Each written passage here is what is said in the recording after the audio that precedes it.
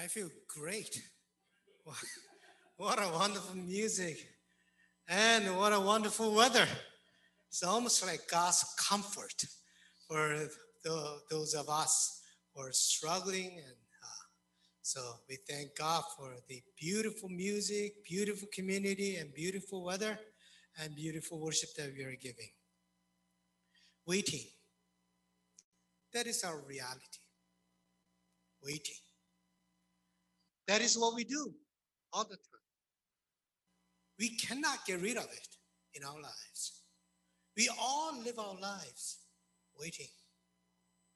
Waiting for the baby to come, waiting for the children to grow up, waiting for the sun to rise. Waiting can be simply boring, but sometimes waiting can be pretty stressful. There are times when we wait with great anxiety. We experienced that last week from Tuesday. We all waited with great anxiety for the result of the US election. And also think about people who went to the doctor and then the doctor said, there is something wrong with your certain organ and we need to have a test. And then you go and have a test and then you wait until the test result comes. That waiting is not fun. It's stressful.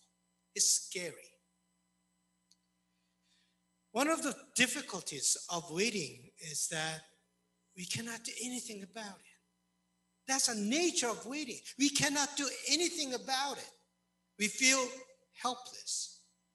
And a lot of times waiting is like that. We just simply wait, doing nothing, not being able to do anything.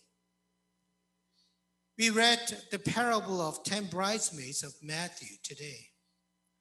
10 bridesmaids all waited for the bridegroom to come. You have to understand a little bit of their wedding kind of custom.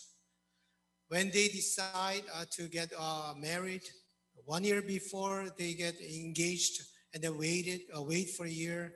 And then on the wedding day, the bridegroom goes to the bride's house and then negotiates dowry and all that and brings the bride and then come to the wedding party. And then they believe that the time begins from the evening. So the wedding day usually began in the evening. So bridesmaids, they're all waiting with a lamp for the bridegroom to come.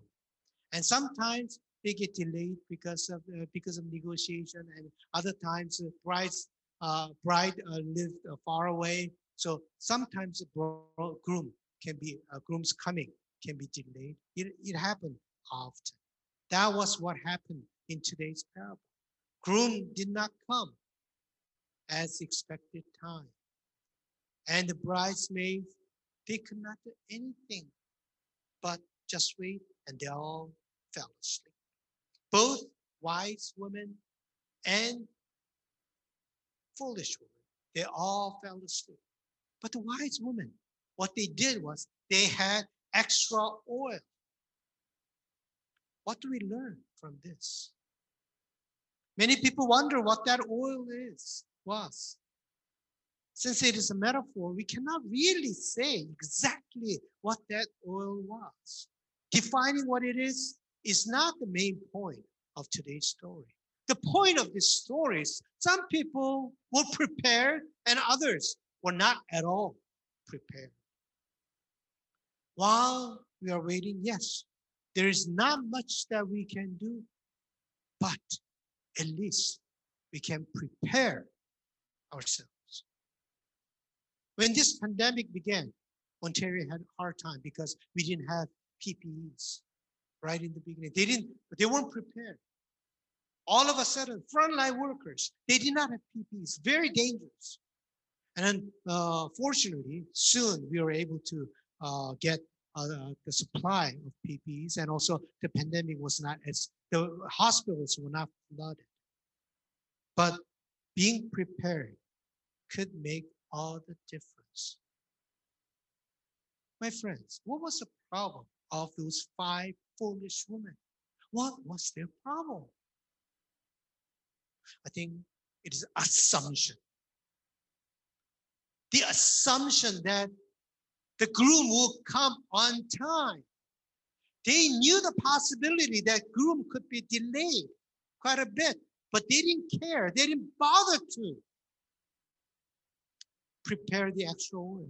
They just lived by their assumption that the groom would come on time. We should not live our life with that assumption. Life does not turn out as we plan, as we expect. We cannot assume that the life will be exactly the same. Life is not that simple or predictable. Nobody could imagine what we are going through right now. This is a historical moment. Maybe 20, 30 years later, they say 2020, they went through this. I mean, it's a historical moment that we are going through. Nobody could imagine what we are experiencing right now. Even just last year, December or even January, February, some restaurants, the owners, they expanded their restaurant, thinking that their business was going well. And there were some people who were planning all their travels right in the beginning of this year. What we are experiencing, we never imagined that this we will go through. When life goes well, sometimes we assume that it will be that way forever. We wish that we cannot. We wish, but my friends, we cannot assume that. We cannot assume that. Jesus gave us a parable about this, how foolish that is to live with that assumption.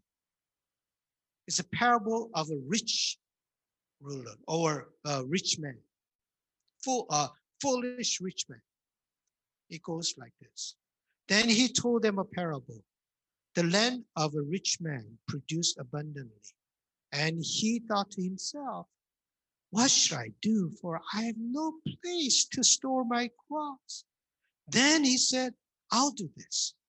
I'll pull down my barns and build larger ones. And there I will store all my grain and my goods. And I will say to my soul, soul, you have ample goods laid up for many, many years. Relax, eat, drink, and be merry. God said to him, you fool, this very night, your life is being demanded of you. And the things that you have prepared, whose they will be. I mean, we should be thankful. All the blessings that we are enjoying, all the abundance we are enjoying right now. Good job, good family, good health, and comfortable life. We should be thankful. And we should really enjoy it. But we should never take them for granted. We should never assume that our life will be always that good. Then should we always worry about the gloomy days in the future? We might have bad days in the future. Should we always worry about that and fear it? No, I don't think it is good to always worry or fear that something bad may come in the future. I don't think that's a good attitude either. Instead, I want you to prepare yourself. Instead of worrying about it, fearing it, I want you to prepare yourself. Let me talk about what I mean by preparing yourself. I'm not talking about saving money for the rainy days. I'm not talking about coming up with all the avenues of the problem so that we can avoid those problems. I think What we need is strength. The strength to persevere. The strength not to be destroyed. We need that strength to prevail over our difficult situations that may come to us. We need to prepare for that strength, even though we may lose everything, even though we may face tragedies of life. But if we have that strength in our heart, we will be able to prevail over our suffering, and we can survive when we have that strength. I was thinking about Job. Job is a traditional classic example of somebody who went through so much troubles. When tragedies hit him in the beginning, he wasn't prepared at all. He didn't have that strength. His prayer was always, Lord, let these storms and problems just go right beside me, go away from me. So every time when he gave sacrifice, he always prayed that so nothing bad may happen to him and to his children. He wasn't prepared to face suffering. If he really gives good sacrifice to God, then life will be exactly the same as what he was enjoying at that moment. But when the tragedies hit him, he wasn't ready to take that. So this is what he said. Why did I not die at birth? Come forth from the womb and expire. Why were there knees to receive me, or breasts for me to suck? He cursed his birth. He wasn't ready in the beginning to take this suffering. My friends, somehow, at the end, after he was going through all the troubles and hardships and difficulties, after all the conversation and argument with his friends and also with God, after all the agony and pain, somehow he came out strongly. He came out with that strength. His prayer was not anymore, Lord, let those storms go away from me. That was not his prayer. His prayer was, Hina ni. Here I am. I could see him stand tall before the suffering, before the storm. He was able to say that, here I am, because God strengthened me. His prayer changed. He wasn't scared of storms anymore. You know, at the end, God blessed him. And God blessed him more than what he had in the beginning. But he was never scared of losing all the blessings that God gave him. It is God who gives me. It is God who takes away. It's okay. He wasn't scared of losing his comfortable life because he had that strength to be able to stand tall before the storm. That is the strength that we need to prepare. That is the strength Job somehow had. And after that, he was fine. He was able to take any situation. And also, he was able to truly enjoy the blessings that he had, the abundance that he had. In every circumstance, he knew how to survive, how to prevail over suffering. That was the same as St. Paul's confession. This is what St. Paul said. Not that I'm referring to being in need, for I have learned to be content with whatever I have. I know what it is to have little, and I know what it is to have plenty. In any and all circumstances, I have learned the secret of being well fed and of going hungry, of having plenty and of being in need, I can do all things through him who strengthens me. That is strength. That is the strength that we need to prepare while we are waiting. Having the courage is to be prepared. When you have the strength and courage, you have that freedom. With that freedom you have, you can enjoy all the blessings of life without the fear of losing them. Both wise women and foolish women, they all fell asleep. But wise women fell asleep peacefully because they were prepared. But the foolish woman fell asleep with anxiety. The foolish woman asked the wise woman, "Can you share some oil?" The wise woman said, "No, we can't." If it is something that they could share, they would have shared. It's not about selfishness. But the kind of courage and strength that you have, you cannot share. It's something that you have to prepare for yourself. You cannot borrow somebody else's strength and courage. Either you have it or not. That is not something that you can share. During this COVID time, we experience the reality of waiting deep in our heart. We wait for the virus to be controlled. We wait for the vaccine to come out.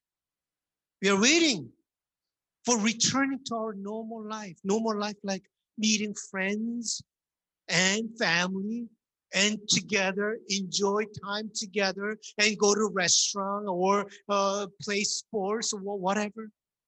We just waiting for that normal life to be returned.